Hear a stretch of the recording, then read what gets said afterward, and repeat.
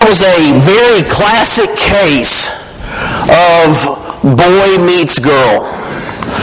They met at a well, and I reckon he just thought she was pretty. And so went home to meet her dad and told her dad that he wanted to marry her. And that he would work for 7 years to earn the right for her hand in marriage. And then came the wedding day, finally, after probably seven brutally long years. And then came the wedding day, and then he realizes, wait, this isn't my precious Rachel. This is her big sister. What's going on here? And so he goes to her father and says, Uncle Laban, what's going on here? Well, the older sister gets to marry first. That's how we do it in these parts. So as you can imagine, it wasn't the happiest wedding night that he ever could have imagined. It wasn't exactly what he had labored 7 years for. But he set that disappointment aside, and then he labored for 7 more years so that he could finally get the hand of Rachel. And so then we fast forward now to Genesis chapter 31 in the story of Jacob and Leah and Rachel. And in Genesis 31 we begin with verse 17. Then Jacob put his children and his wives on camels, and he drove all his livestock ahead of him, along with all the goods he had accumulated in Paddan Aram, to go to his father Isaac in the land of Canaan. When Laban had gone to shear his sheep, Rachel stole her father's household gods. Moreover, Jacob deceived Laban, the Aramean, by not telling him he was running away. So he fled with all he had, crossed the Euphrates River, and headed for the hill country of Gilead. On the third day, Laban was told that Jacob had fled, taking his relatives with him. He pursued Jacob for 7 days and caught up with him in the hill country of Gilead. Then God came to Laban, the Aramean, in a dream at night and said to him, "Be careful not to say anything to Jacob, either good or bad." Jacob had pitched his tent in the hill country of Gilead when Laban overtook him, and Laban and his relatives camped there too. Then Laban said to Jacob, "What have you done? You've deceived me, and you've carried off my daughters like captives in war. Why did you run off secretly and deceive me? Why didn't you tell me so I could send you away with joy and singing to the music of timbrels and harps? You didn't even let me kiss my grandchildren and my daughters goodbye. You have done a foolish thing. I have the power to harm you, but last night the God of your father said to me, 'Be careful not to say anything to Jacob, either good or bad.' Now you have gone off because you long to return to your father's household. But why did you steal my gods?" Jacob answered Laban, "I was afraid because I thought you would take your daughters away from me by force." And so we see here in Genesis 31 that Jacob longs to go back home. And so he loads everybody up, puts them on camels, drives the livestock ahead of him, and they are headed home. And Rachel, I'm sure by this time, knows who Jacob worships. That he worships Yahweh, the God that he was taught to love growing up. And so it might seem a little strange that on the way out the door, Dad's off shearing the sheep, and so she goes and then takes all of his idols. Only one God, but just in case. It seems that Rachel wanted backup. She wanted something else, just to make sure. And how does human nature change? Well, we fast forward for a good bit of time, and we find ourselves in Acts 17.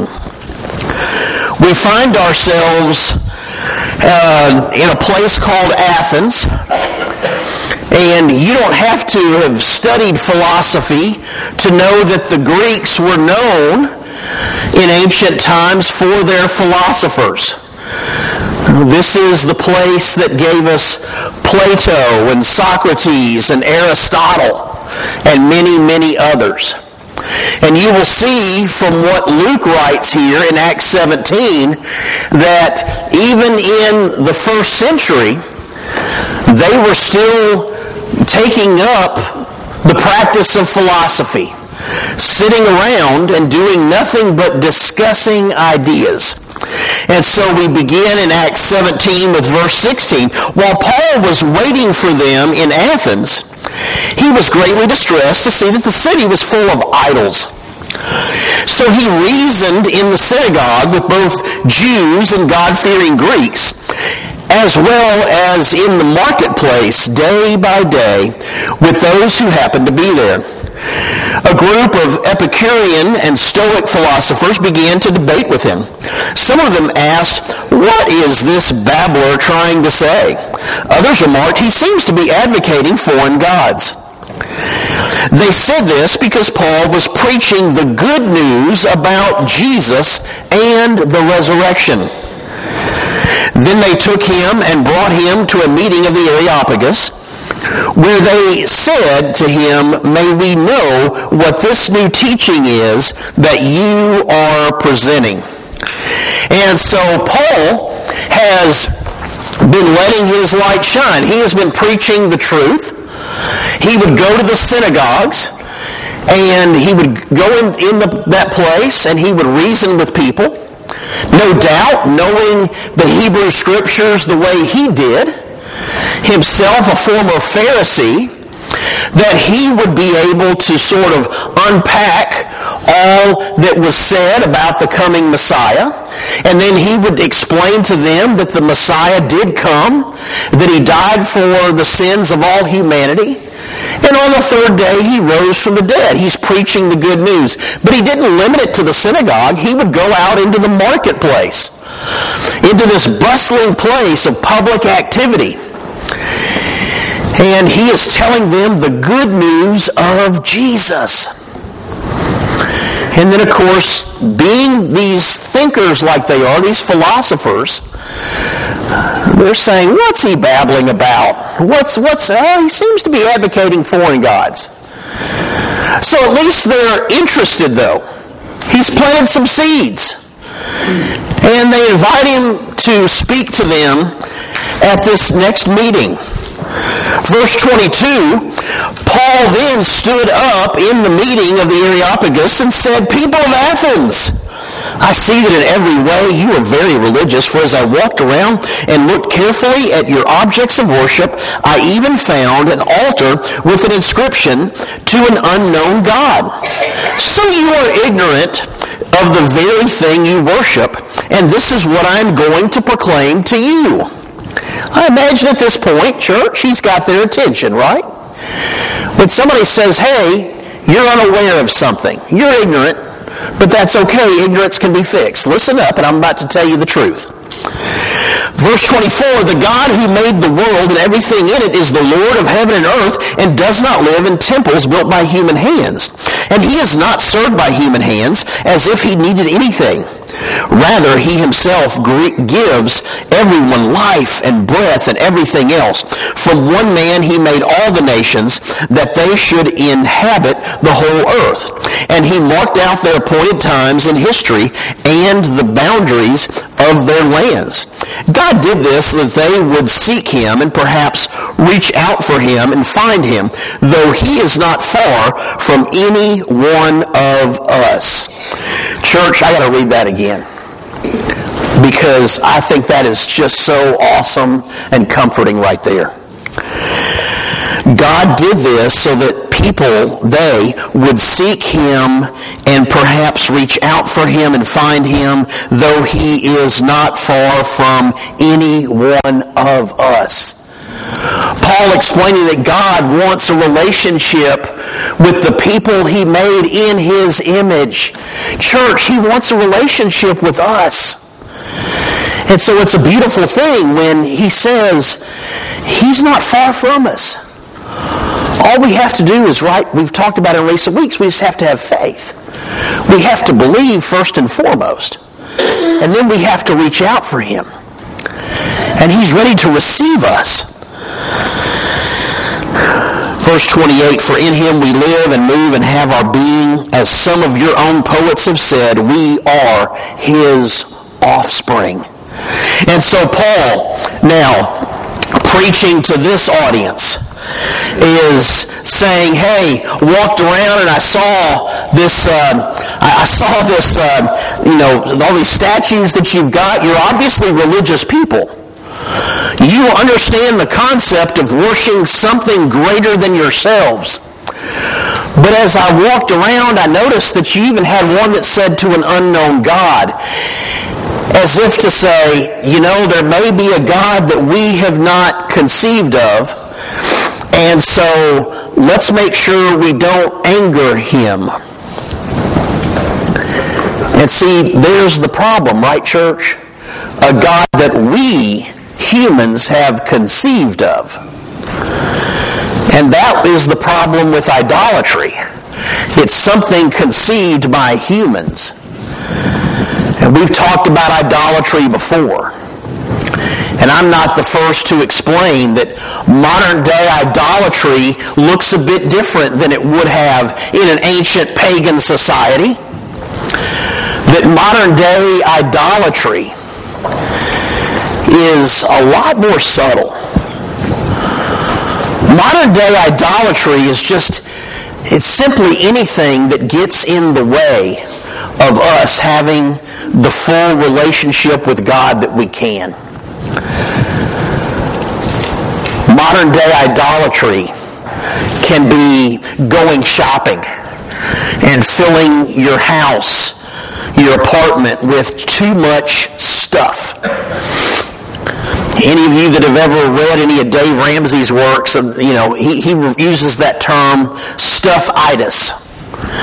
The allure of stuff. And I've got this disease, it's stuffitis. And stuffitis is simply the idea that if I gather more stuff, I'm going to be what? I'm going to be happy. I'm going to be fulfilled. And then what happens? It doesn't take long for the new to wear off the stuff. And then what do we got to do? We got to go out and get more stuff. And then we got so much stuff that people have to build storage facilities. Think about that. We got so much stuff. People can't park in their garages anymore because their garages are filled with stuff. And then when the garage gets filled with stuff and we got more stuff and we don't want to get rid of our stuff because it's our stuff. And so then there's people that build storage facilities and they charge us $50, $75, $100 a month to do what? To store our stuff. And there's no end to it. There's no end to it. And so you may be sitting here and saying, no, I don't need all that stuff. As long as I got my big screen TV and 137 sports channels. Yeah. Okay, that's a whole different set of stuff, right? That's a whole different set of something that takes up maybe too much of your time. And you might be sitting here and saying, oh man, I don't have stuff in storage facilities, and I don't have 137 sports channels that I'm streaming or paying for. I'm just happy as long as I can sit here with my iPad and my phone and just look at Facebook and Instagram and stuff like that. And all that scrolling. And if you're not careful, what kind of time bandit can that be? And so, there are idols that we prop up. And yes, we even carry some of them around in our pocket if we're not careful. We have all these idols that we've got. Things that on the surface we can say, oh, it can be used for good. But then, like anything that can be used for good, there's too much of a good thing. And it can become negative. It can become something that subtly wedges itself between us and a relationship with the Almighty Father, who, as we've already mentioned, seeks a relationship with us. A couple of verses in Colossians 2 refer to something that was going on in this place called Colossae, that there was a cult of angel worshipers. And if you think about Scripture, you think about the Bible, there are a number of times that people encounter angels. And as is sometimes the case, they will bow down to the angels. And the angels will tell them, don't bow to me. And rightfully so, because the angel is simply one of God's servants, one of God's messengers, a ministering spirit. And they will say, oh, get up. Don't worship me. I'm nothing special. I'm just here to deliver a message.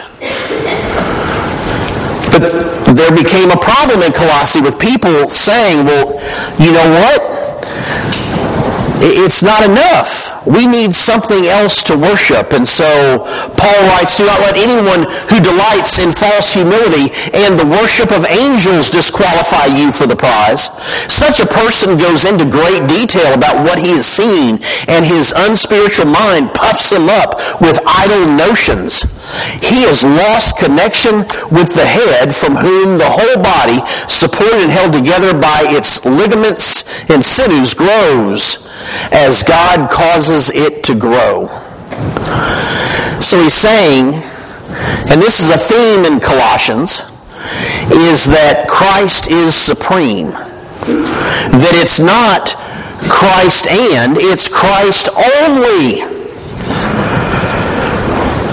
And so Paul is saying, hey, don't be discouraged by those people who are worshiping angels, because they have strayed from the truth. It's like they wanted some backup just in case. No different than those folks in Athens who said, wow, look, we want all these gods, but just in case we've missed one, let's erect something for them and say to an unknown God. They wanted backup just in case. And if we're not careful, church, we become guilty of people who need something else above a relationship with God to fulfill us. We live a life that says, I need some backup just in case. As we work toward a conclusion of our time together this morning, 1 Corinthians 8:6. But for us there is one God, the Father, by whom all things were created and for whom we live. And there is one Lord, Jesus Christ, through whom all things were created and through whom we live. In John 14, Philip says to Jesus, show us the Father. Show us the Father.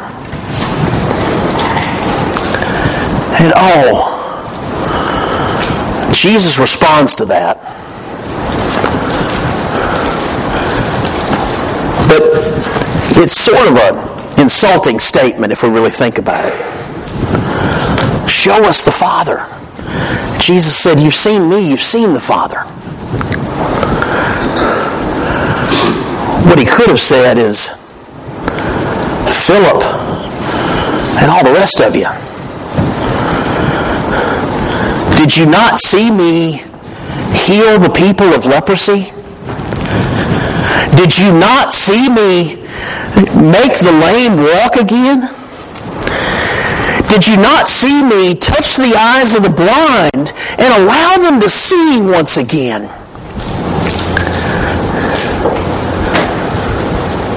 Maybe that's not enough. Did you see me raise the dead back to life?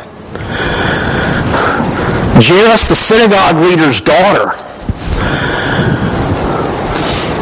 the widow's son at a place called Nain, and even just outside of Jerusalem, a couple miles down the road, his dear friend Lazarus. But maybe that wasn't enough. Maybe you needed something more. And they're crying out, we just want to see God. And then came the children. All those mamas bringing their children to Jesus, and when they start crying, they put the pacifiers in their mouth, and there was that one, it was a little unpleasant and awkward that needed to be changed, and so she was taking care of him, and then the apostles said, whoa, you know, y'all need to get out of here. It's noisy, doesn't smell so good. Y'all just need to get out of here. Because we're about the kingdom, and we're trying to see the kingdom right here. And then Jesus says, no, don't send them away. Let them come closer. For they are the kingdom. And then he blesses them and said, this is the kingdom right here. Don't you get it? Sometimes the kingdom makes too much noise, and sometimes the kingdom doesn't smell as good as we'd like it to. And there they were saying, but we just want to see God. And when all that wasn't enough, he picked up a cross and he carried it up a hill. And he looked down at every one of us and said, now, do you see God? Or maybe this isn't enough. Maybe you need backup, just in case. There's one God, and there's one Savior. And let us live out our lives. And I'm preaching to myself. Let us live out our lives as if we really believe that. I'm not saying it's a sin to watch a ball game. And I'm not saying it's a sin to go shopping. I'm not saying it's a sin to look at social media. I do all those things at some point. The problem is when we value those things more than we value a relationship with a Savior who carried a cross up a hill and allowed himself to be nailed to it for each and every one of us. Church family, there's only one God, and we do not need any backup. He is and always will be enough. If you're with us this morning